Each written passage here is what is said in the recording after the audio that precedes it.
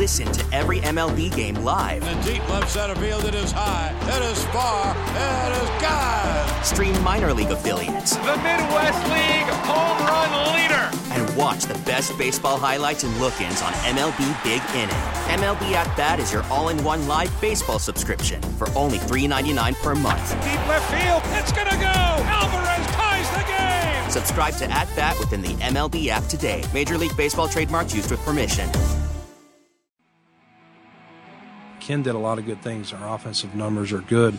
Like any time you go through something the first year, I'm sure he felt at times like he was drinking out of a fire hose. You're dealing with different things, but Ken is a hard worker. He's smart, and you got a guy who played the position at a very high level, won national championships on a major college team, and that's an asset too, knowing what, in this case, Josh is going through. And so Ken will be very self-critical. We'll all put our heads together. Bills GM Brandon Beane on Ken Dorsey. Okay, a couple thoughts on Ken Dorsey. Likely returning as the offensive coordinator. So, drinking from a fire hose. Beane's talking there about a first-year play caller. He even mentions, I'd like to think I'm a better GM now than I was in my first year. Mm-hmm. And I think all those points are good and fine and fair. There is one problem, or if I could make a little note in your program here. If you're going to do it this way, it's going to be a rotating cast of characters at offensive coordinator. We kind of know that, right? With a defensive head coach. So here are the potential scenarios for Dorsey next season. He does really well and gets a job, or he's not good enough and he leaves. And now that's 2 years on an offensive coordinator where if you're bringing guys in as first-time play callers and giving them a season of growth, if it went better, they leave. Ideally, you're so good you leave right away. Secondary to that is, okay, not exactly great, we'll let him grow, and then he leaves. If he does grow, will he leave? Eventually. Yeah. Right. It was kind of amazing that Brian Daboll stayed as long as he did. Yeah. For a guy that called a good offense for multiple seasons and helped to grow a quarterback, and Josh Allen. Daboll, I thought Daboll would be gone long before he was, and here we are. It was a surprise he was their coordinator that final year. Yes. In 2021. Yes, I would agree. And for Dorsey, I'm not sure if the clock is ticking on him next year. One of the things Beane did talk about is he said the same thing a lot of you out there and us have said about this Bills team, which is they didn't have it down the stretch. They didn't look like the best team. Beane said it, right? Like, after the bye, something wasn't there. And the bye was week 7. The bye was not late in the season. No. So here you are evaluating an offensive coordinator that started gangbusters and then maybe got figured out a little bit. Whatever happened, it dried up. The new ideas didn't produce results on the same level when they started. So you have half a season of being disappointed with how the offense looked, and you're bringing it back for year 2. Okay, there's going to be growth. Does he get a full season? Is he on and making a change at coordinator could be a move for them in October next year if things aren't going well? Like mid-season? Maybe. But does it depend who else is on the staff? Does it depend if Joe Brady is still here? Like, would they be more willing to do something like that if he does not go to the Chargers or the Jets? Which is something that's interesting to think about, because I want to say Adam Schefter, maybe Ian Rappaport, whoever first reported his the Jets pursuing Joe Brady's, and I feel like the report about the the Joe Brady Jets report was from Ian Rappaport. Okay, and he ended it with, it's unclear if Brady would take it given how much he loves Buffalo. Yes, that's what I was looking for. And the other report about him with the Chargers kind of said something similar. Unclear if he would take it. So Brady getting this interest for these offensive coordinator jobs, does he see himself as, maybe I should hang here? I mean, again, like they're a team, so he's not trying to undermine Ken Dorsey. But either A, Dorsey's going to get a job because things go well, and then he's up next to work with Josh Allen. That's the thing. Like, if you want to be an offensive coordinator or a quarterback's coach, what's a more attractive job, the Jets' job or the Chargers' job? Justin Herbert obviously is way better Chargers than anybody that the Jets have to offer for now. Yeah. And then if it's Aaron Rodgers, well, maybe that's a good debate. So Dorsey comes back. We spent a lot of the season talking about this Bills team not trusting rookies, and if a rookie makes a mistake, he's got to sit for a while. You had a rookie offensive coordinator. Yeah. So I just find it interesting that they're talking about growth because they did make this decision to go to a first-year play caller at offensive coordinator in a Super Bowl window. This is a decision they've made, and they must like him enough to stick with it, which I don't have a major problem, Joe, with them keeping him on. But I would also think if they wanted to move in a different direction, it would be totally reasonable. I wonder where they think, what do they think growth is? Taken aback a little bit at how much I heard in the last couple of days, frustration that they didn't use Nyheim Hines more on offense. Like, I get it. You traded for him, and he had, was it 11 touches on offense, 13 touches on offense? Both the coach and the GM brought that up. Yeah, and Bean brought Hines up unprompted when there was a question about weapons. And, do we need to get better in terms of weapons? And he went to Hines and full off season, more incorporated with the offense, the playbook, more familiar. And to me, if that is the criticism or if that is the nitpicking they're going to do with Dorsey this offseason is, hey, get this guy involved more. Like, come on, that cannot be the idea of where the growth needs to come from is, hey, get this running back more dump-offs or more screens. The Hines stuff the last couple of days has really taken me back. But I don't know. I feel like second-year play caller, I can listen to it. I can understand why. Okay, he could learn things this offseason, evaluating what just happened in his first year as a play caller, and be better at it next year. And that's, again, assuming he wasn't good at it this year. I mean, I think he was fine. There's a lot of defenses of Dorsey out there. Was he perfect? I would not make that case. But I don't feel like it was so bad that it's absurd to think that he's going to get better next year. Get some phone calls in, 803-0550. Jerry and Kenmore. Jerry, what's up? One of the things I think that Bills fans might look at right now, and it might seem a little daunting, is the number of needs. We're probably going to need a safety with, depending on what happens with Hamlin and Poyer being gone. We're thinking wide receiver. We're thinking, linebacker if Edmonds leaves. We're thinking, offensive line. But sometimes it only takes one player to change everything. If you could, and I don't know how they accomplish this, but if you get a starting left tackle and you can move Deion Dawkins either to right tackle or to guard, all of a sudden everybody's slotted correctly. And one player can change the whole dynamic of the team.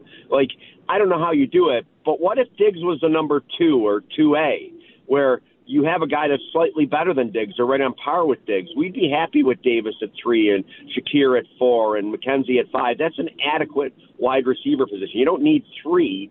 You just need 1 to be slotted in the right spot.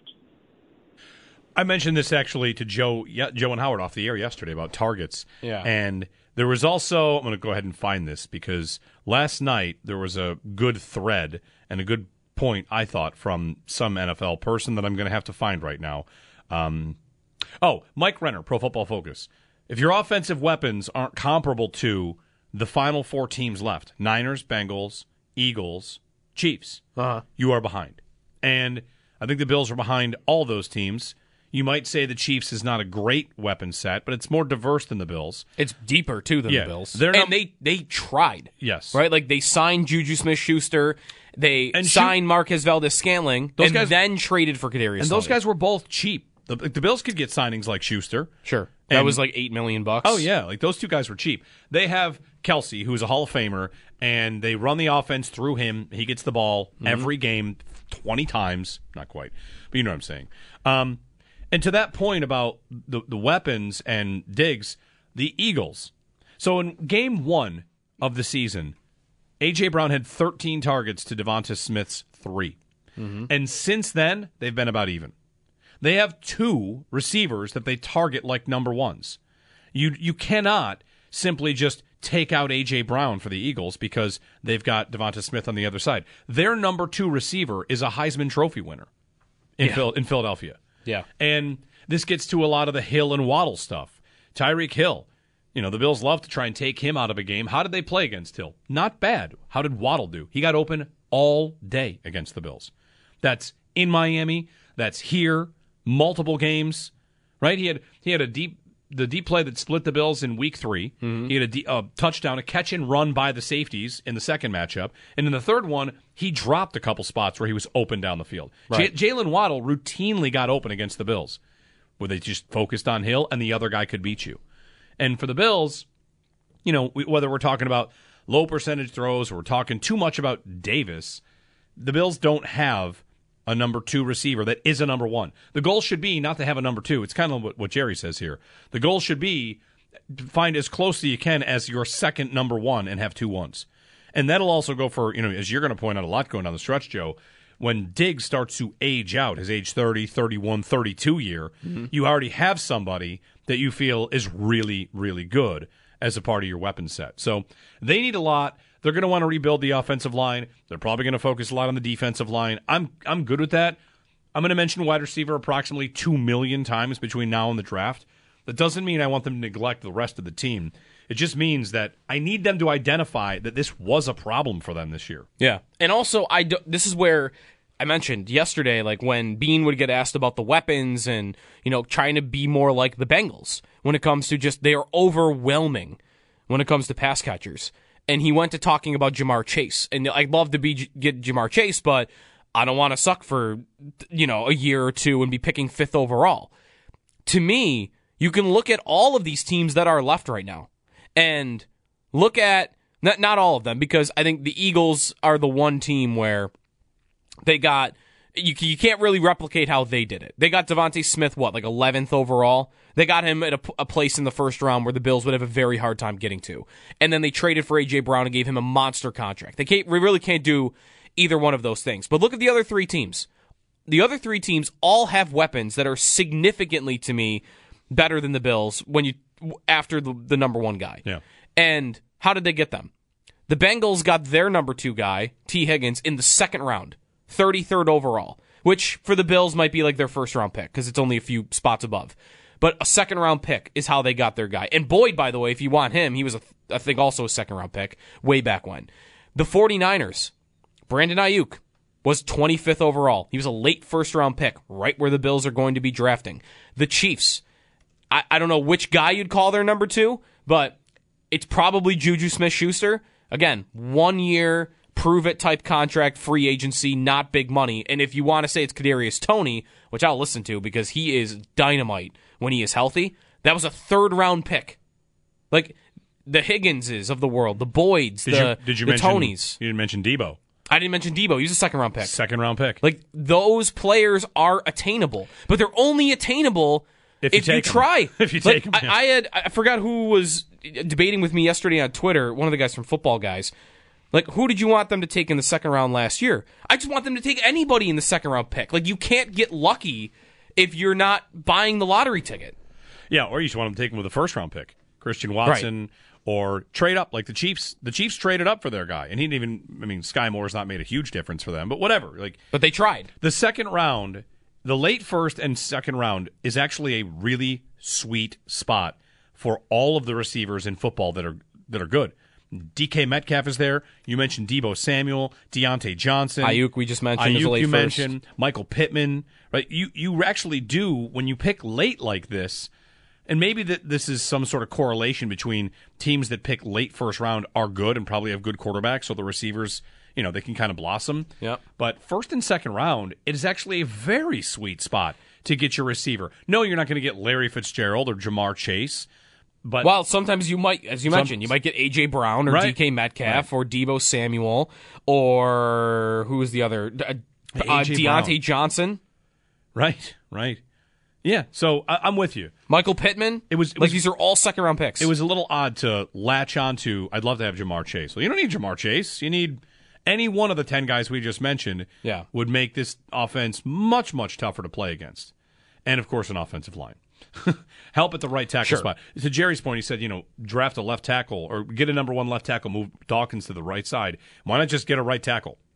And he went, it's interesting. Like, he went being far to defend Spencer Brown yesterday and talk about how, back injury. Didn't really have an off season. Yeah, he's been through a lot. Spencer Brown has, comes out of He also brought up like the social media film evaluators and whatnot when talking about Spencer Brown. That like it's easy to kind of look at the film and like evaluate him, but right, that's when he gave that context. He did throw in there, which he might have done with anybody, that like he's got to like there'll be competition. Yeah. But right, he didn't sound like he's going to be so quick to replace Spencer Brown. They didn't really do that this past offseason. I think, it's a very small point of our draft coverage, but I remember asking several times, should we be talking about right tackle, or do you think they're just going to be happy with Spencer Brown? And they were pretty much happy with Spencer Brown. They brought in Quessenberry, but they didn't bring in any sort of, high commodity tackle. Right. 803-0550. My theory on Leslie Frazier. I want to see if you think if it's right when we get back. And then Paul Hamilton at 7. We'll get a little bit on the Sabres, who have back-to-back wins on the road after beating St. Louis last night. Jeremy White, Jody Biasi here on WGR. We get it. Attention spans just aren't what they used to be. Heads in social media and eyes on Netflix. But what do people do with their ears? Well, for one, they're listening to audio. Americans spend 4.4 hours with audio every day. Oh, and you want the proof? Well, you just sat through this ad that's now approaching 30 seconds. What could you say to a potential customer in 30 seconds? Let Odyssey put together a media plan tailor-made for your unique marketing needs. Advertise with Odyssey. Visit ads.odyssey.com.